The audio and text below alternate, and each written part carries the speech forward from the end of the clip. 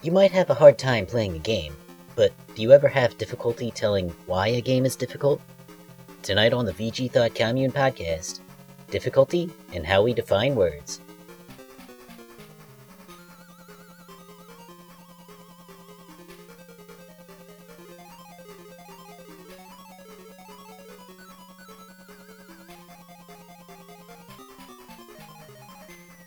Hello, everybody. This is the Commune Podcast. This week we're talking about Master of Darkness for the Sega Master System and Game Gear.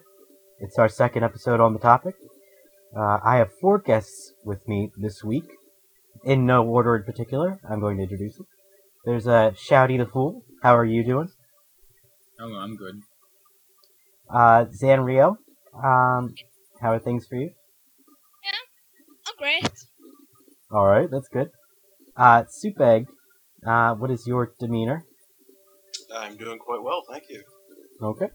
And Wario Fan, how are things on the old ranch? Well, it's raining out, but otherwise I'm alright. Okay, good. And that's Wario Fan 63, not just Wario Fan, but we call him Wario Fan for short. I myself am Golem.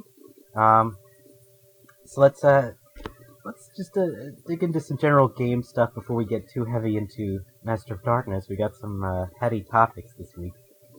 Shouty, what games have you been playing since last week?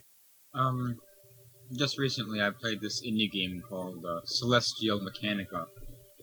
It's like a platform adventure, kind of like Metroid. You collect power-ups and use them to progress through the level design. And it's not anything special, but it was an interesting thing. I think it taught me something about level design. Before we ask about the level design, did you say that was freeware or? Yeah, it's freeware. Well, right now it's freeware because it's in this free bundle package. But normally you'd have to pay money. Okay. But what was the level design thing you mentioned? It's like it's nothing special. You just collect power-ups and use them to push blocks or jump twice as high. Stuff you might expect. Projectiles. Okay. Sorry everybody, I got a cold this week. I'm gonna see how much I can edit that out. So, Sanrio, have you been playing anything since last week? I think last week you were on Epic Yarn. Yeah, well, I just beat Wario Land 2. Oh, is that on 3DS? Yeah, 3DS Virtual Console. What'd you think of it? No, I like it. It's very fun game. High five. I think that's my favorite Wario game. Yeah, I think my favorite is Wario Land 4. Yeah, they're all pretty quality. Yes, I like the whole Wario Land series. Yeah, it's pretty solid overall. Soup, do you play video games? I play the occasional video game. Recently I've been playing Anarchy Reigns on PS3, and which is fun, and like this little indie game called Batman Arkham Asylum, or Arkham City actually. So I haven't heard. What is that for? I got it for the Wii U, so I get all kinds of shoehorned Wii U features. It's wonderful. Well, I have trouble putting shoes on sometimes, so I can understand. Wario Fan, how many video games are in the past week for you? Well, I've sort of been drifting between the void of games right now, looking for something to play. But I've been screwing around with Jetpack Joyride. Ooh, that's supposed to be a big one, right? Yeah, I guess so. In the iPhone verse, right? I mean, I've been playing on iPhone, but it's big in the iPhone verse. I myself have been collecting phlegm in my throat. It's a fun game. Yes. I've also been playing The Cave, and there's not too much gameplay to it, but it has nice aesthetics. The puzzles are super easy, so it's kind of cathartic, which is perfect for having a cold. Isn't it kind of like a Euro platformer, like Dizzy Adventure? Except It's controls better. yeah, I would say it's kind of like a Euro platformer. Except that like stuff like Dizzy's Adventure and Monty Mole generally have Monty danger. on the Run. What? It's Monty on the Run. Well, Monty is the first game in the series, right? I know it's a series. I know it's a series. Do I have to be the ignorant fool who asks what the hell a Euro platformer is? No, Shouty's the fool. Oh, Shouty, do you want to say or should I? I think you'll explain it better. Okay. Euro platformers are like on the Commodore 64, the only way people understood how to make platformers was to make them all about fetch quests, where you pick up items and bring them to other places. And there are other types of platformers too, like there's Turrican, which is a shooter like Contra. But for the most part, they're just like fetch quests, and it's really bizarre, but that's just what Europe was back then. They also Okay. have really awkward control schemes. The cave does not inherit that. Yeah, from what I've seen. You're not flipping through the air like That's Dizzy or... Why do they all flip? They're all Samus. I think they just want to show off the animation, because like the technology at the time, they could flip a really simple object and have it look good. So that's why they made Dizzy Nig. Oh yeah, okay.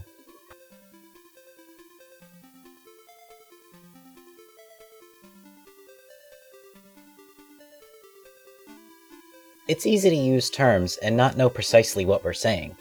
With Master of Darkness as our reference, let's take a look at what we think of the term artificial difficulty.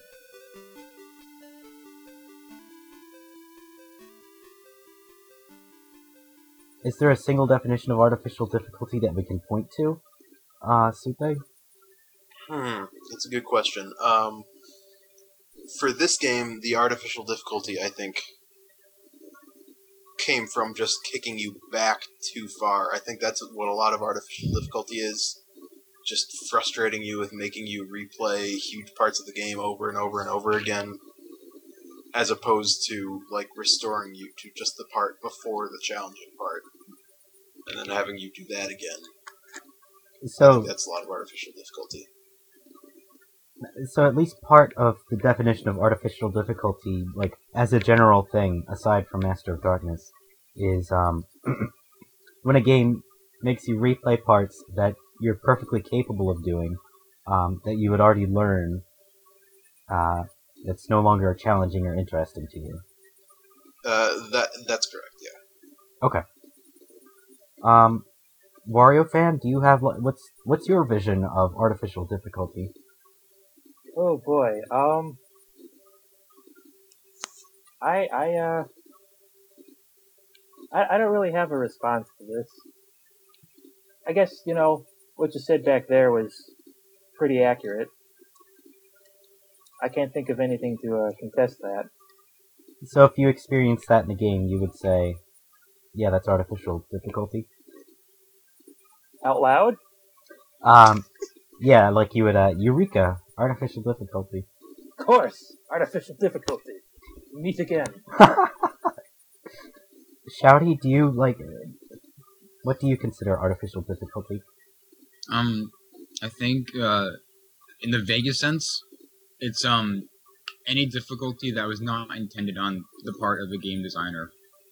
Ooh, so you take, rather than reader response, you take an authorial influence. Yes. I see. That if like, there's something in the game that the game designer had not planned, and it ends up being a problem for the gamer to get through, it's artificial difficulty. So, if there's a glitch in Master of Darkness where I constantly fall through a floor that should be there, or something stupid like that, that would be artificial difficulty? Yes. Unless it was planned. But it's Right, not unless super it's, yeah. I like that one. Yeah. But I think just in terms of level design, not necessarily program glitches. Like, if you're supposed to do something, but you can't get through it because the level design is too poorly planned, I would consider it artificial difficulty. The designer puts something in there and doesn't realize how difficult it is in case it's Yes. minor. Yes, that's what I mean. Okay. That's interesting, actually. It's just ineptitude. So level 5-1 then. I don't know. I think that was intended. Yeah, I would agree with. Later.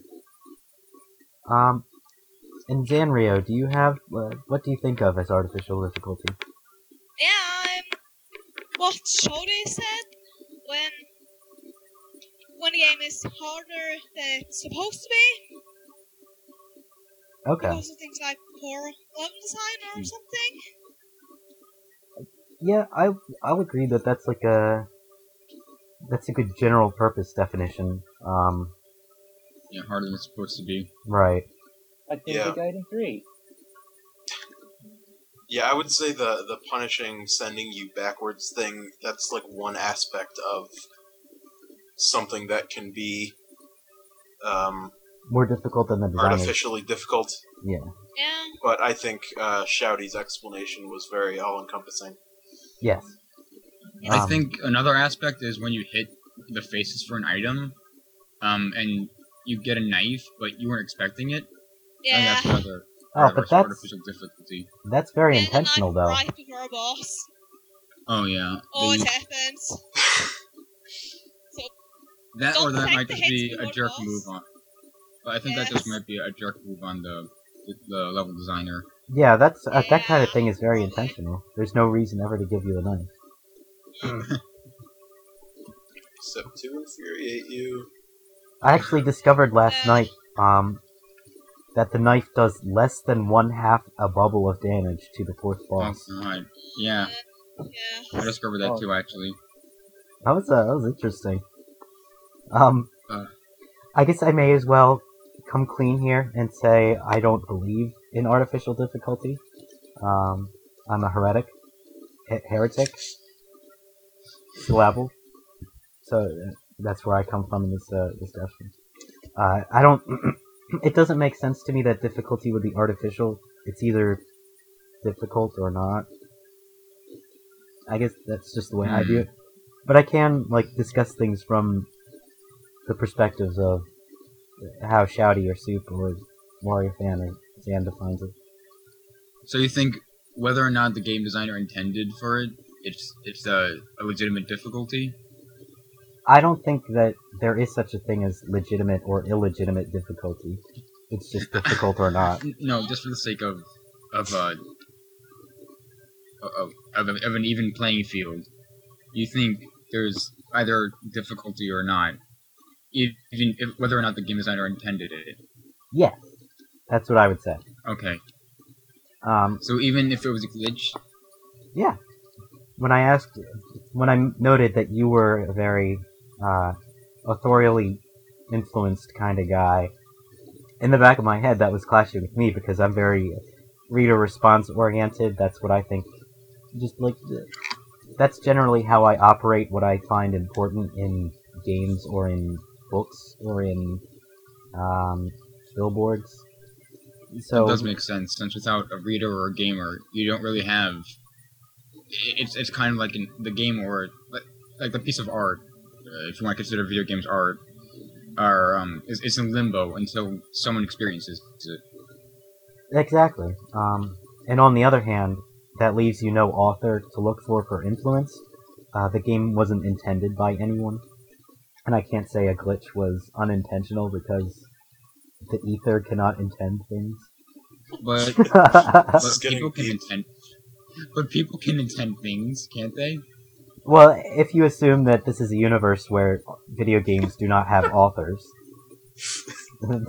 they just sort of appear Well- into your console. Oh, I see what you're saying. Okay. On Christmas morning, I woke up and Super Mario World was there in my my life was never the same. Who put it there? You'll never know. I'll never know. It willed itself into existence. Anyway, so now that we have artificial difficulty defined, actually, are we just going to stick with that definition for the podcast? Shouty's definition of whether or not the designer intended it? Yeah. Sounds good. But there could be other definitions, right? Just like Yeah. hypothetically? Okay. So, I think, based on how people answered that last question, this one's sort of a gimme. Does Master of Darkness have artificial difficulty? A, in what sense? And B, if you can, name one particular moment. I'm gonna start with Zan on this one. Yeah. Well, yeah, I think so. At times. For example, sometimes I've noticed there's too many enemies at a time coming at you unannounced, and it's almost impossible to just kill or avoid them all. Yeah, there's quite a few times where there'll be like 3 bats on screen, and you're supposed to pin all of them, and they're all like flying in conflicting directions. I think it becomes artificial when the slowdown. There's that. There's slowdown in the game? Yes, there is. I noticed it a few times. I think by this point I just filter that out because I've played too many old games. I just don't notice it. I don't remember anything like that. I didn't see It mostly either. happened when I was not killing every single enemy and just going forward. Oh, So then there would be a lot of monster sprites on screen and there was some slowdown. right. Oh, That was it. If it was slowdown that the designers did not intend because they intended you to kill everything, is Is there that any- artificial slowdown?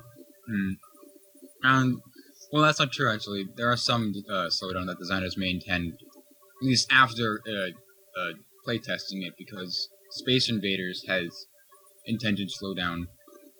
Cave games they love slowdown. Wait, what? Treasure games. Oh. Um. So, Oh. Soup. Yes. What was a part you thought was artificially difficult, and well, I guess we already answered in what sense. Yeah, if this is a good opportunity to jump into stage 4-1 right now, for those who have not played the game, there are these goddamn hawk eagle things that just like swoop down at you. Normally the game's like kind of teaches you how enemies work and whatnot, but the eagles, there are like 3 or 4 different types of them, and you never know which one it is. So you don't know which attack pattern to expect, and then you die because the eagles are really stupid. And then you abuse save state and get your way through stage 4-1, and then you try to forget that it ever happened. yeah, So, those were annoying. I hate those. So basically, I think the artificial difficulty comes from the game is so much about learning enemy patterns and knowing what to expect and like where to stand to hit an enemy. And with the eagles, it was nearly impossible because they had all these different attack patterns and you didn't know which one to expect. So I think that's where some of the artificial difficulty came in. So in that particular instance, the game designer, Joe Blow, made 3 different kinds of eagles, gave them all the same sprite, but didn't realize that the player would just see the same sprite and not expect different AI. Potentially he did intend that, and he was just a dick. So it's either artificial difficulty or just dickery. Wario fan, were there any moments you felt were artificially difficult? Well, I don't know if I'm deviating too much from the definition here, but because when you play the game, you know, you're going from point A to point B pretty easily, right, left to right, you know, and then you get to 5-1 and it gets a little more mazy, and that kind of threw me off there. The when entire game trained you to just move right forever. But Right. then suddenly that last level expects something completely different of you. I can see how that would deviate from the definition. I guess I'm not sure I see, like, where the designer's intention comes in there. I Like, think they the don't design really expect you to explore in Master of Darkness. Mm. But in 5.1 you had to do that. Okay, I can see that, I think. I can't because in one of the cutscenes, in the cutscene before that level, it outright tells you that you're in a labyrinth. Well, still, No. there's a lot of things in the That's cutscenes not that you don't really directions. need to pay attention to. Am I the only one who read the cutscenes? I read them, but I just toss them out of my head. They're like Ninja I was Gaiden like, cutscenes. ooh, cutscenes on the Master System. I look at the pictures. Yeah, Great. Great. we don't have This is very not what's good wrong with reading. America right now. What? This is not what's wrong with America right now. We're all, No, it's we're a very Transylvania. loose, nation. We have an English major who looks at the pictures and cutscenes. They obey basic tenets of composition. Okay. Speaking of cutscenes, Shouty, what did you think was like? Were there any artificially difficult parts for you? I think the aforementioned getting a knife in the faces. Getting a knife in the face. Yes. It feels like getting a knife in the face. But I think that's really the only artificially difficult thing I've had to deal with. So I just had to sort of inch my way away from hitting the face and pick up the item. Unless they're in midair, that usually means it's a one-up. Yeah, there's a pretty tricky one-up in 5.1 that I never managed to get. There is? Yeah. Oh yeah, there is. I got that. It's when you're falling through infinity. Yeah. In Dracula's castle, there's a portal to infinity there. I'll just put the portal to This infinity is right Dracula's here. Castle. This is. I don't even know the Generic name of the vampire. vampires. I think it is Dracula. It is? Yeah. Um, Or maybe it's his I like brother, to pretend like... he was Magneto without a helmet. Non-specific creature of the night. I got a Magneto vibe. That's all I'm saying. So it sounds like Master of Darkness could use some polishing. yeah, I'd agree. Like a lot of other games at the time. Then again, I mean, no game is perfect. Well, So any Trinet game is can really perfect. have polish. Okay.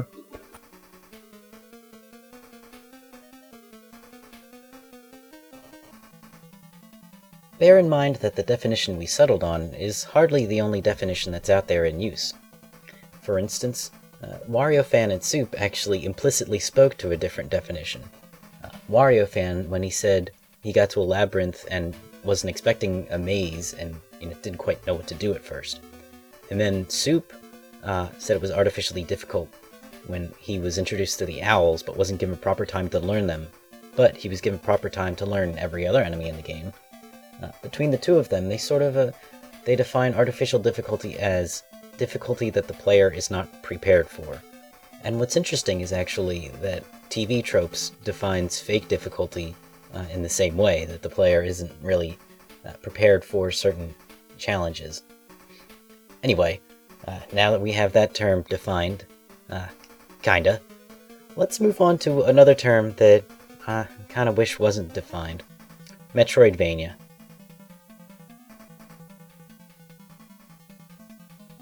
So, moving on, we've got I don't want to call it a quote of the week because I have no idea how often I'm going to do this. But it's a quote of the cast. And so, Christian Donlin of Eurogamer here is our, actually I don't know if Christian is a guy or a girl. That could be either way, right? Usually a guy. Yeah. Okay. Just refer to it as an entity. Christian the entity, is sort of going to be we're going to focus all of our frustrations on him, whether or not he deserves it. He's more part of a problem than the source of the problem. So let me read you this quote. Luigi's Mansion Dark Moon is a Metroidvania in the way that the map on the bottom screen truly earns its place as you pore over the blueprints. wondering if the room could be accessed from a hidden crawl space, and in a way that it's perfectly willing to show you things that you're not yet ready to engage with. And that's from Christian's review of Luigi's Mansion Dark Moon. So Shouty IMs me earlier this week and says, look at this thing where the guy uses the word that's annoying. And the word in question is Metroidvania. Shouty, would you like to share what you think of his use of the word Metroidvania? Well, aside from it being a really terrible word, he obviously doesn't use it correctly. At least for me, because I mean, we call them Metroidvanias largely because they're platformers in an open world. They're not divided by levels. You go through them in one straight line, even though they can still be divided by sections. Like Metroid or Vania. Like Metroid Castlevania, or the new Castlevanias. Right. Wario fan, do you have any response to Christian here? What am I gonna talk to him personally now? Yeah, we're going to write a letter, and I need you to start it. An open letter to Christian Donlin. Because he's the only person who abuses this term. So, I don't know. It sounds like he's describing I mean, this is how Luigi's Mansion worked on the GameCube, right? Yeah. And, So, for that matter, that wasn't really Metroidvania at all, was it? Resident Evil had a similar mansion map. Yeah. And they were just as much Metroidvanias as Dark Moon in that you would look at the map. Wait, what game? Resident Evil? Oh, yeah. When I spoke to you, I cited my example of Doom, which Exactly. is a first-person shooter, which has a sprawling map. It literally sprawls as you move through it. And if Luigi's Mansion could be a Metroidvania, then you could call Doom a Metroidvania. And that's the point at which you gotta say the buck stops here. Yes. The Milwaukee Bucks. Or at least not even start it because, Metroidvania is a terrible term. I'm behind you all the way. Supeg, do you have anything creative to say? Can you agree with Christian?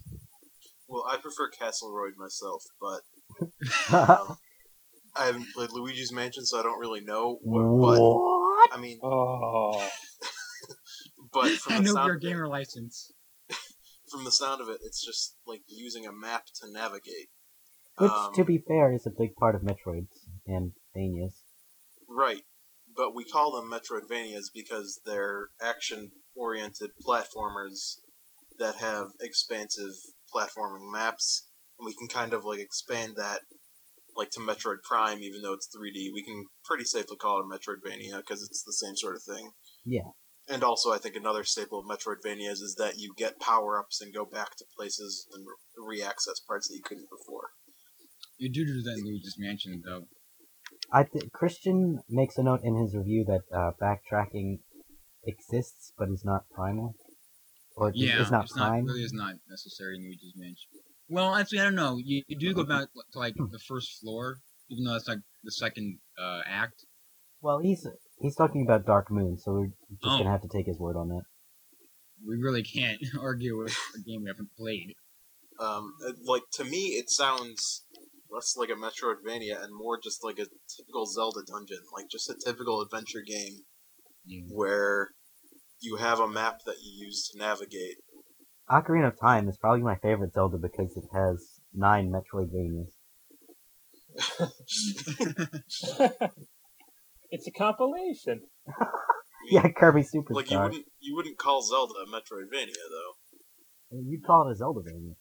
I'd call it an action adventure, and I wouldn't call it a Metroid. I wouldn't call any game a Metroidvania, even if it fit the characteristics. I'd call it a platform adventure. Right. You prefer Castleroid too, right? Yeah, let's go with that. So, Shouty, all joking aside, what is the problem with the term Metroidvania? It just speaks to a very strict sense of characteristics that I think only Castlevania and Metroid really fall under. And even then, I don't think Castlevania and Metroid are really all that similar. So it's like couching them in the same term, even though I think that they have their own distinctions. That they should just be under the genre of platform adventure, along with other platform adventures like Cave Story. I don't know if I can agree that Cave Story is just as much like Metroid as Castlevania. I think No, I'm not. But that's the thing. That's what I'm saying. I'm saying it's in its own genre of gaming. I'm saying that they're distinct enough that you can create a genre, but not use a term like Metroidvania, where it's based off of two games that have some passing resemblance, just because they're platformers in an open world. okay, And you yeah, collect power. I can agree with that. I think that covers the topic. Mm-hmm.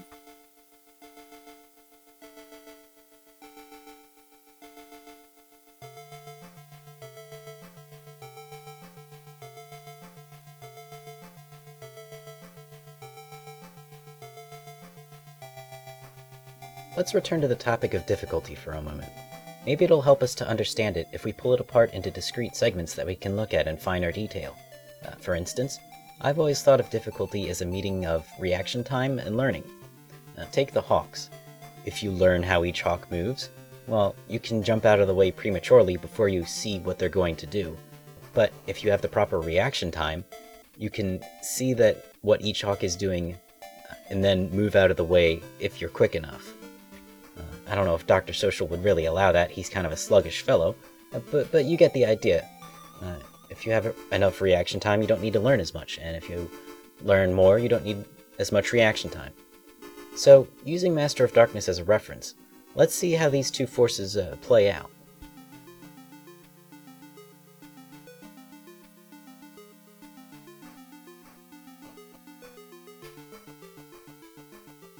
So I wanted to ask, which was more prominent for you in this game? Was it the reaction time, or was it the learning, or was it like an equal parts thing? Supeg, what did you find? Overall, this was definitely more of a learning game for me. There were just a lot of examples of reaction time, for me at least, being completely insufficient that you had to learn.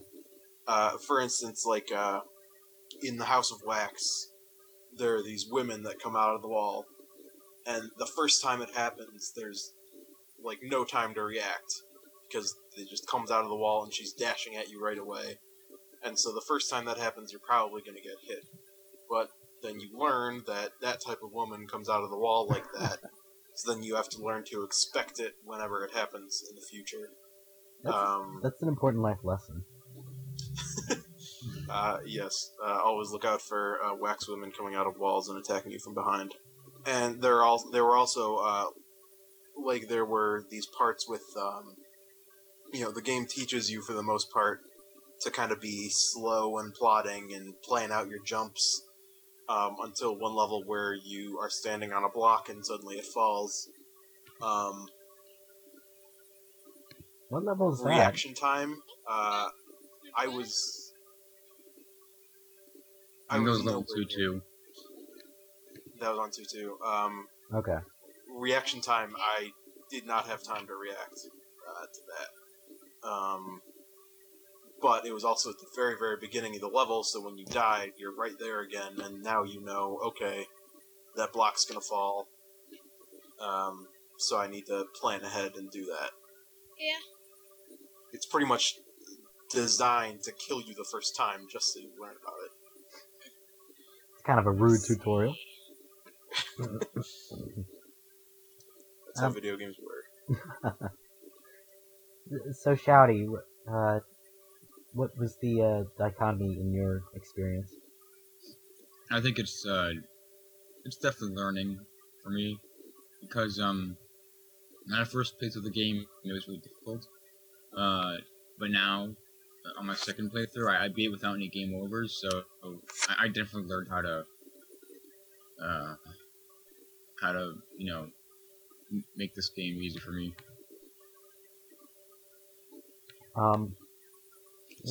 But especially with the labyrinth part. Oh yeah. I felt like you had to learn how to get to the labyrinth. You can't reaction time your way out of the labyrinth, can you? No, you can't.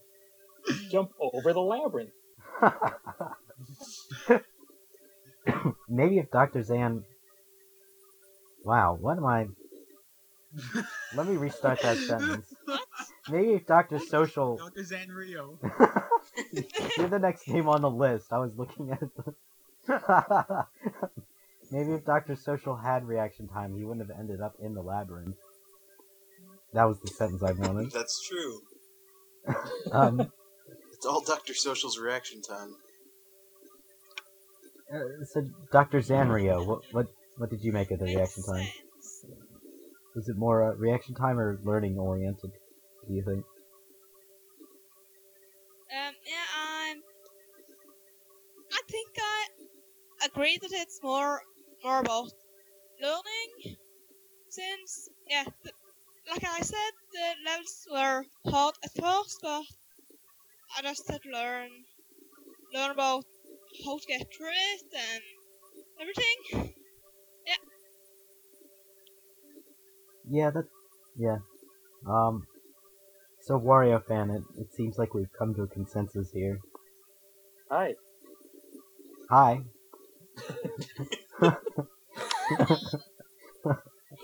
Well, I don't know. I thought learning was more prominent for me. It was a very educational game. Yeah. Doc Social is very kid friendly. Yeah, especially with Jack the Ripper. Oh yeah, he taught so many kids about that. Did you kids see Homicide Murderer? He was just murdering women that stayed up too late. I thought he were prostitutes. Ah! Which are women. I love that he said homicide murderer. That's as opposed to other types of murderers. Well, I mean, there's serial killers. But Jack the Ripper was a serial killer. Serial Yeah. killer and homicide murderer are not opposing forces. They're different teams in the NFL. What if you're an assassin? Assassins still murder via homicide. No, they assassinate. I thought. This is professional. So, I'm just gonna be a hipster here and say that I don't feel like I learned too much. Dr. Social has a humongous health bar, and typically something hits me once, maybe twice before I manage to kill it. So I don't think I successfully learned too much. I was mostly just, I saw something running at me, and I mashed the attack button, and if I was lucky, it went away. So that was my personal experience with Master of Darkness. I think that was definitely the case with bosses. Oh, Like, yeah. I found I just strong-armed my way through bosses and absorbed 1,000 hits and just until the boss was dead. Yup. I didn't really learn their patterns. But you wouldn't say that's the case for the stages. No, I would not. Well, Okay. I had learned patterns before unless I was just killed by the attacks and everything before I had to change the attack now. It felt like there were a lot of opportunities to attack though. Yeah. Well, usually I only get to hit 2 or 3 times each time before they start moving around again. But when you die, do you start back at the boss or do you start the stage over? Start the stage. No, back to stage. Oh, so I can't imagine that was fun. Yeah. What weapon did you have for the bosses? Usually hammer or sometimes the longsword thingy. The rapier. Yeah. But then there were times you get stuck with the knife, right? Actually, I'd like to apologize I because I think that's your cane. Wait, I thought we decided it was a battle hammer. No, it's a cane because I mean it looks like it's like a long wooden stick with a gray oblong part at the end, but it's actually a cane because he's holding it by the hand. Ah, so you Are can you use it sure? wrong. Yeah. Okay. and he's hitting enemies with the white end, which is not The the hammer filter. part, the hammerhead. Yeah. Oh, Zan, did you have anything more to say? What I learned was do not attack the heads before the bosses.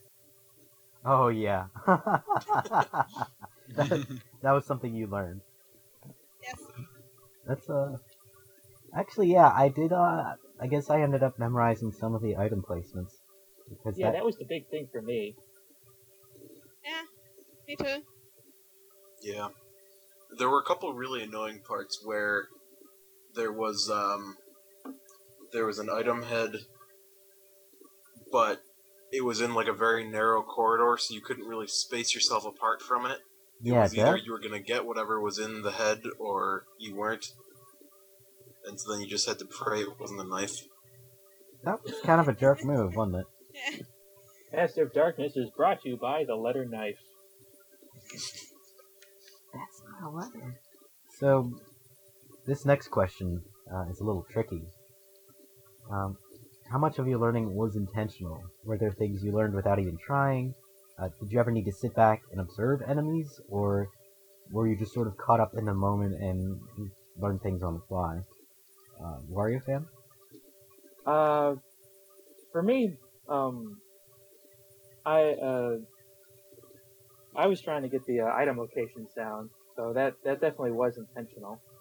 I know I would, go out of my way to get the extra lives, even if it would cost me a life. Because they respawn.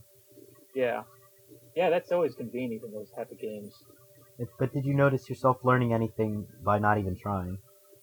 No, I don't think I did. I don't think I noticed myself not noticing anything. Fair enough. Zanrio, do you think you learned anything without even trying? Yeah, I'd say most of it was intentional. Memorizing, everything in level and such. Yes. Okay. Yeah. So it was a very deliberate learning process. Yeah, mostly. Shouty, well, how about you?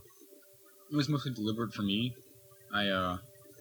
Especially with enemy patterns, and mainly the wax women, because I would inch towards them to make sure I have enough room to hit them when they come alive. Yeah, wax women are definitely you always keep an eye out. Yeah, but there's also the aforementioned item placements. Yeah. Memorizing item placements is kind of like playing Super Mario Bros.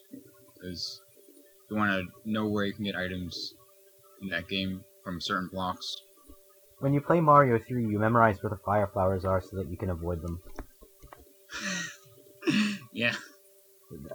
Supeg, how much of your learning was intentional? Was there anything going on in the background? I think, well, there was some very forced unintentional learning. For instance, like the first time you fall off a block that I mentioned, like those falling blocks, when something kills you, that's unintentional learning. I would agree with that, yeah. But for the most part, it was very intentional. I was hanging back and watching enemy patterns a lot, and waiting for the right moment to strike and everything. That's part of what made 4-1 so difficult, was because you can't observe the eagles beforehand. They just kind of come out of the sky, and they ruin your day. Yeah. And you can't observe their attack patterns. Basically, you just have to get hit by it the first time to learn what they do. And then you go to the next eagle, and then he does a completely different attack pattern. So, Yeah. They all wear the same colors, but they're not on the same team. right. Yes. It's my metaphor for the day. You can take that home and use it yourself. Actually, I think that I always think of them as owls because of friggin' Castlevania 3, but no, they're like hawks. The hawks are one point that when I think of unintentional learning in this game, I think of the hawks. Because they swoop at me and my first reaction is just to jump out of the way. That's just like my reaction time kicking in. But also, I just passed the level that way just by jumping every time one got near me. So that was something the game fostered in me, and I learned, not like by studying the owls, but just by... I got into a habit, and it happened to get me through stuff. But it sounds like that doesn't quite work for everybody. I think what you just said worked well for like the bats, for instance. I just jumped over the bats most of the time, and I got through fine with doing that. And the bats had some different patterns too, but for the most part, I was able to avoid them. And the bats have way eagles less were health. The bats die usually in just one hit. Yeah. Right. If you have time to kind of like, I think one of the reasons this game is so reaction based, or I mean is so learning based as opposed to reaction based, is it's just a slow game. Like your controls aren't really suited to reacting extremely fast to everything. You need to be ready for things, as opposed to like Mega Man or Sonic or something where you have a lot more immediate control over what you do. Yeah, I thought that's... Dr. Social could have used the spin dash. That actually, like, to return to last week for 1 second, that is kind of an interesting thing between Master of Darkness and Castlevania, in that the protagonists are similarly slow, but in Master of Darkness, the enemies are a whole heck of a lot faster than in Castlevania. So let's just broaden out the scope here a little bit towards the end. Are games you enjoy typically more reaction-oriented or learning-oriented? Shouty? I think I prefer learning, actually. Because I feel like if I know the game, I'll enjoy it more. So you like just being able to cheese it through? Yeah, pretty much. Zanrio, how about you? Yeah, I don't know, but when I think about most of the games I like, then most of them are more about learning. Yeah. Okay. Supek? Yeah, I definitely prefer learning sort of games. I think the main reason is I'm just bad at reaction time kind of games. I'm very, very, very bad at Mega Man. I like games that I can learn and then prepare for doing something. So, I don't have to rely on my admittedly horrible reaction time gamer skills.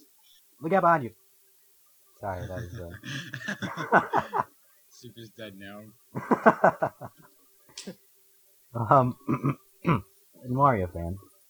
Okay, just so I got the definition straight here, what would something like Super Mario Brothers be? That depends on the person's experience, but in my experience, I was actually going to say Super Mario Bros. Is the reason I'm more of a reaction time kind of person. But you could say, well, Super Mario Bros. Is about learning that Hammer Bros. Are jerks. Yeah. That's true. Oh man, those Hammer Bros. I think Mario started out as reactionary, but then it sort of leaned more to learning, especially in the new Super Mario Bros. Games. Yeah. Yes. I think I just Especially go with with the the flow. gimmicks. Just go with the flow. I don't have a straight answer. Yeah. So you just like whatever the video game gives to you? Yes, I am easy to please. I got that right. Wow. My feelings. I'm doing the thing where I lick my finger and put it down and pretend that it's hissing.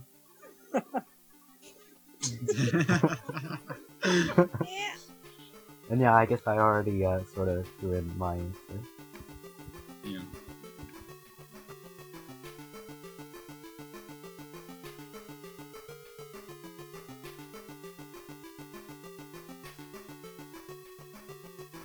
So learning seems to be an important part of gameplay. But that raises an interesting question for procedurally generated games. How do you learn something that's apparently randomly put together? Well, I spoke to indie developer Jonathan Wright, in order to see how he handled it in his own procedurally generated game, Dark Run.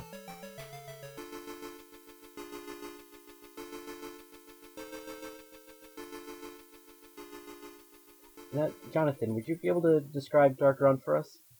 It's a infinite chase game that you run through an infinitely generated series of corridors, and running away from the dark abyss that attempts to catch you, and you can run into various monsters that can hurt you. Okay. So before we get into any details, just a basic question that I intend to ask any game developer that we have on this podcast. As a game player, do you tend to think of games as an isolated work? Or do you think of them in terms of their authors, or in terms of your own experience of them? I think I always think of them with this, with the author's intent in mind, because that's quite interesting to think what they're trying to do with it and so forth. What they're trying to convey. Yeah, and what their goals are in making games and so forth, and because I'm a developer myself, that interests me quite a lot. I think if I wasn't a game developer, I don't think I would care so much about the creators. Yeah. As a creator yourself, you have an interest in your own intent. Well, I do, yeah. I don't really expect the players of my game to be interested in what I'm trying to do, but so much. Okay. Now that that's out of the way, earlier in the podcast, we were talking about how reaction time and learning play off of each other in gameplay. So that leaves an interesting question for procedurally generated games like Dark Run, where the question is, can you really learn a procedurally generated game? So, I was wondering, in Dark Run's case, were you thinking about player learning when you made it? Yeah, so I think about the procedurally generated thing. I think just because you're not learning the layout of the levels doesn't mean that you don't learn the mechanics and how things work in that regard. Like in Dark Run, obviously you're continually trying to navigate the level on the fly, but you get better at navigating as you go on, and you learn what the different monsters' behavior is as you go on. I think there's a lot of other games like that as well, like Spelunky, where the cave is different every time, but you learn the mechanics of the game, but the level itself and how the enemies are spread out and so forth is different every time. Yeah, so I think just because the level is different doesn't mean that you can't continually kind of learn the game and get better at it. So even though there are randomly placed elements, those elements themselves are consistent. Yeah, that's it. So you learn what those elements do, and when you encounter them, you can react appropriately. Okay. That sort of thing. So, was there any way in which you tried to foster player learning? Yeah, kind of. Like, at the beginning of testing, basically it was way, way too hard at the beginning. The black thing would just catch up to you way too fast. So what I did was, at the beginning, the black thing, it's basically very reactive to how fast you're going. So if you go very slowly, it kind of goes very slowly behind you, and if you go faster, it keeps up with you. So what that means is you can kind of start off quite slow at the beginning and not get killed immediately, and can kind of, hopefully, not kind of die, which is the problem. Yeah, I didn't notice that, actually. Yeah, if you just stand still at the beginning, it will actually be really, really slow and will leave you alone for a bit. Okay. But as the game goes on, it gradually replaces that kind of reactiveness of just being faster and faster and not slowing down. So I guess part of allowing a player to learn is giving the player some amnesty, giving them time to do something without any consequence. Yeah, some kind of space to learn, you could say, I guess. Yeah, okay. So another matter brought up then is we also talked about reaction time. Basically, if you're better with reaction time, you're able to evade things rather than learn how to evade things. And what's interesting is that reaction time is uniquely handled in Dark Run as well, in that you have a decreased field of vision in that you can only see a circle on the screen as opposed to the entire rectangle. Why did you decide to go with the decreased field of vision? Yeah, so at the start it was actually just as a kind of novel visual thing. in the early prototype, but I think I kept it in because it kind of sort of adds to the atmosphere in a bit. And what it also means is that from the player you could see in all directions the same distance. If I kept the field of view as a square, it means that you can see from the player to the corner of the screen, you have a larger length of distance you can see than from the player to like the top of the screen. Don't know if I explained that right, but it's Yeah, so in a sense, it makes the game more fair. yeah, it means that all directions that you can go in, you have the same distance you can view them in. If that makes sense. Yeah, there's a radius from the player. Yeah. And so, was there any trouble in testing regarding the field of vision thing? Like, was that the field of vision you decided on initially, or did it take some playing with? I mostly kind of changed the game around that. If there was like a problem with, how fast someone could react to a monster, I kind of, tweaked the monster or whatever. So, yeah, I guess it wasn't too much of a big deal. So there were problems regarding the player's field of vision, but you liked it so much that you tweaked the game to fit it. Yeah, you could say that. Okay, that's a pretty interesting approach. Thanks for coming on. Okay, is that it? I guess should I ask you where we can play Dark Realm? Yeah, you can play it at you can just Google the name really, and it's the first result, I think. So yeah. That's how I found it. So you can do that. All right, thanks. Right. Okay.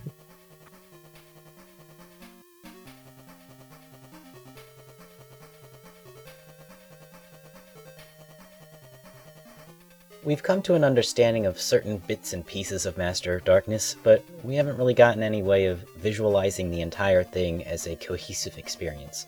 Up next, we'll have our own Soupegg and Shouty help us frame Master of Darkness in a certain light.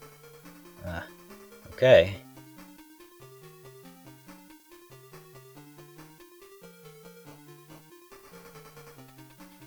I wanted to talk about the thematic overtones of Master of Darkness, and one of them I think has to do with each level representing an aspect of the Freudian model of the psyche.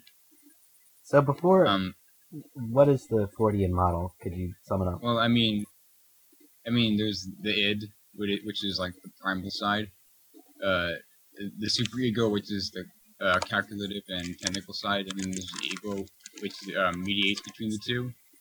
Okay. And I know there are 5 levels, but I think it goes from id to superego to ego, and back to superego, and then back to id. Okay. What I have so far is that in the first level, the main boss is Jack the Ripper, who killed prostitutes. Yes. And I feel like that's a very id-driven, action. And in round 2, we fight against a little girl who has a telepathic skull monster. So I feel like that's like very mind-based, and I would label that as superego.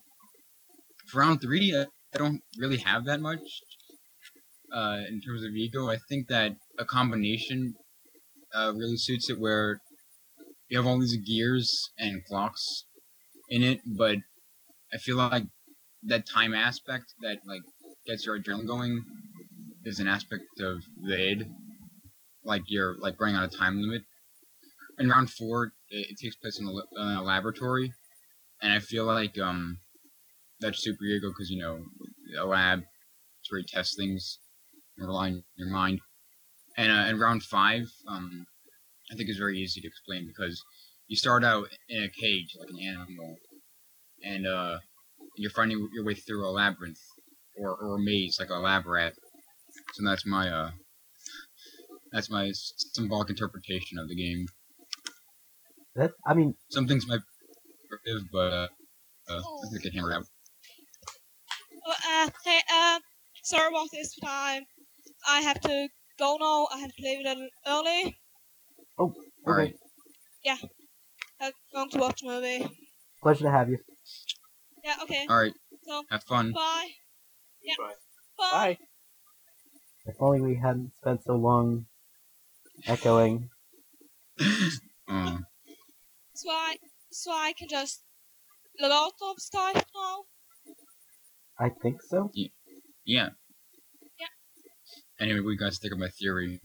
I mean, I can't tell if it's intentionally silly, but it is like a really silly concept, but then it actually legitimately works.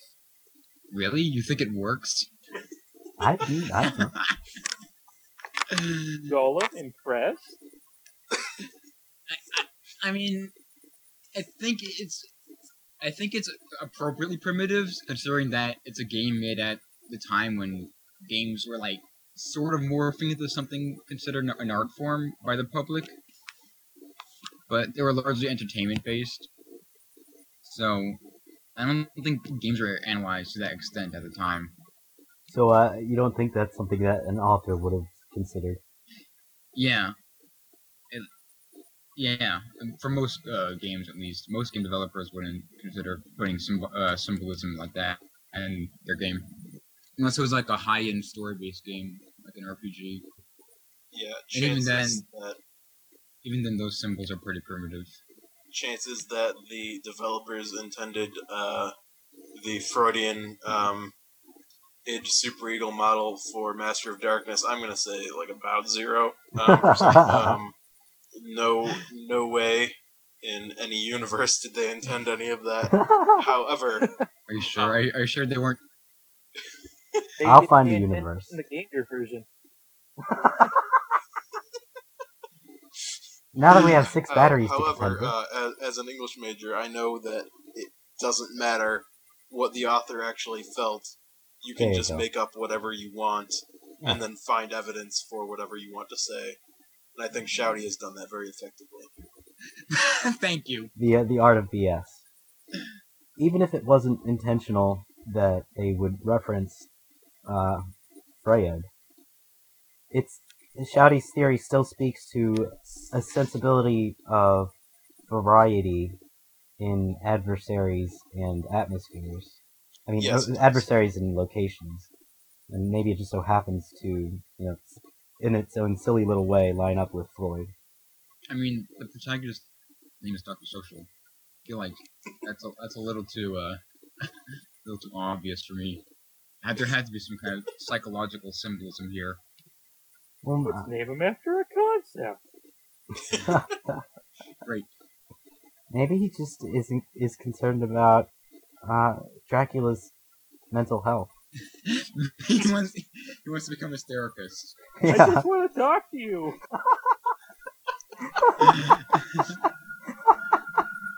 Talk to you with my stakes. I guess Well, you could we say do- the stakes are high. I Well, get we it. do know Dracula had some multiple personality disorder. He was just like splitting up all over the place. That's true. You're right. Oh god. He wasn't really sure who he was. Dr. Social is gonna try his damnedest to find out. That's right. Dr. Social's gonna find the real Dracula, and he's going to attack him. That's how therapy works, right? Pretty sure.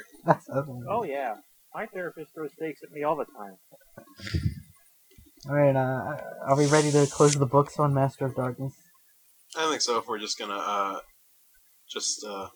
step over my stages of grief theory. Oh, Oh yeah. I think that sounds a little more solid than mine. Since you It experienced- was a theory I made up on the spot just to have a competing intellectual sound. would Well, you let's try and make sense of it, elaborate? if you don't mind. Well, the stages of grief are denial, anger, bargaining, depression, and acceptance. I think we can all agree that stage 4 is depression. The embodiment of depression. You know those commercials with the egg walking around and it's all sad and it's like sometimes depression can be like rain on a sunny day. Is they gonna have a commercial where it's like sometimes depression is like the Hawks?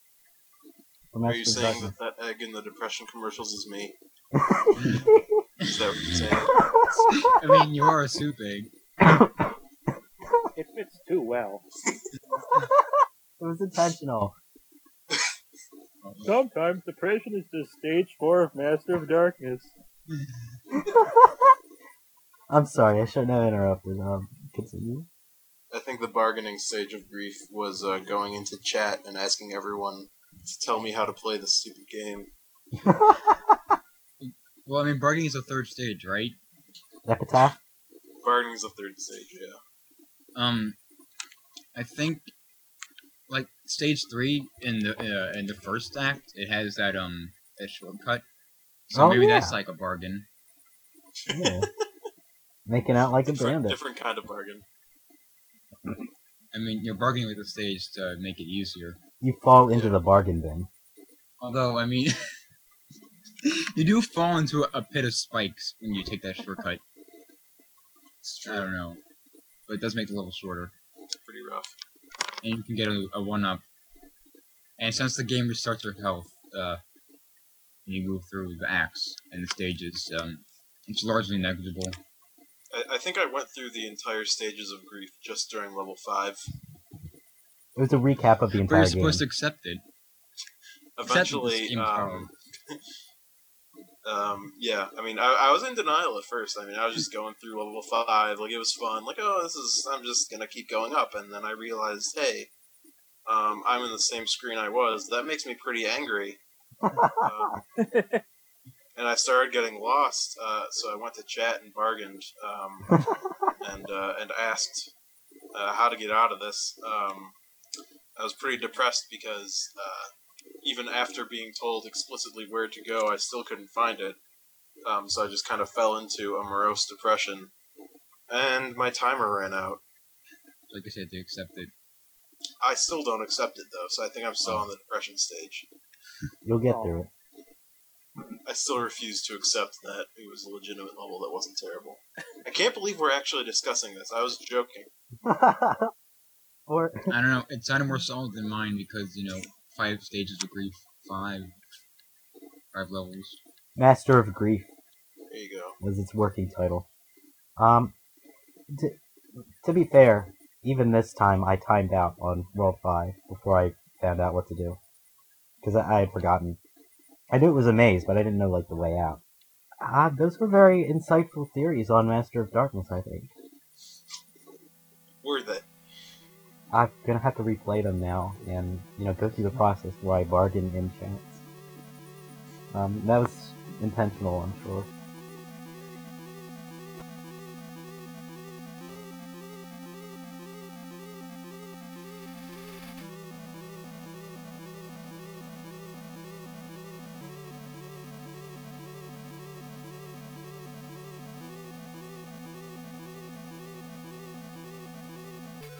So, final notes.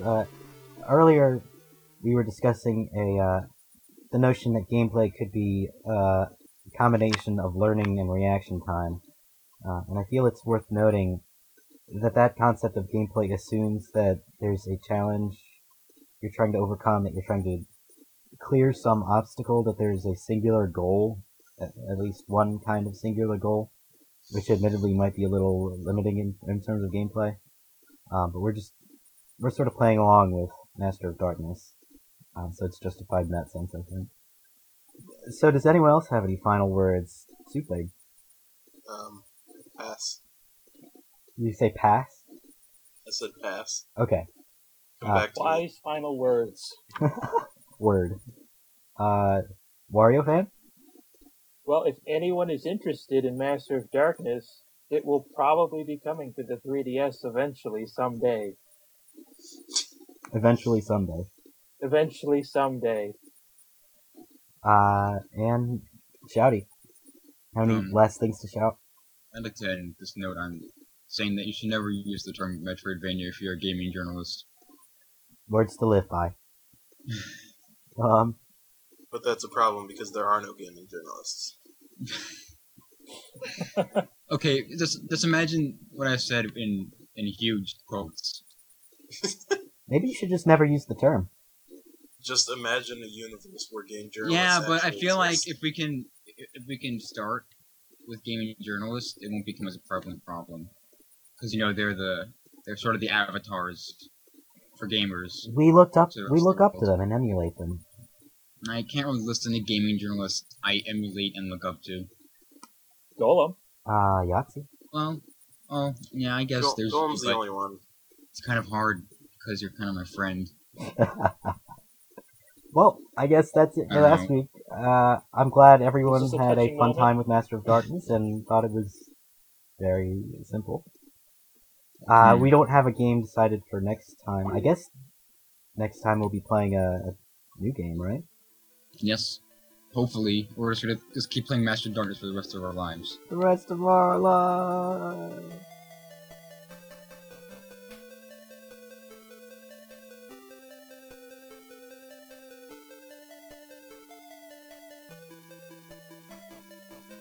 All music used in this podcast was from Master of Darkness. I'll leave you on this thought.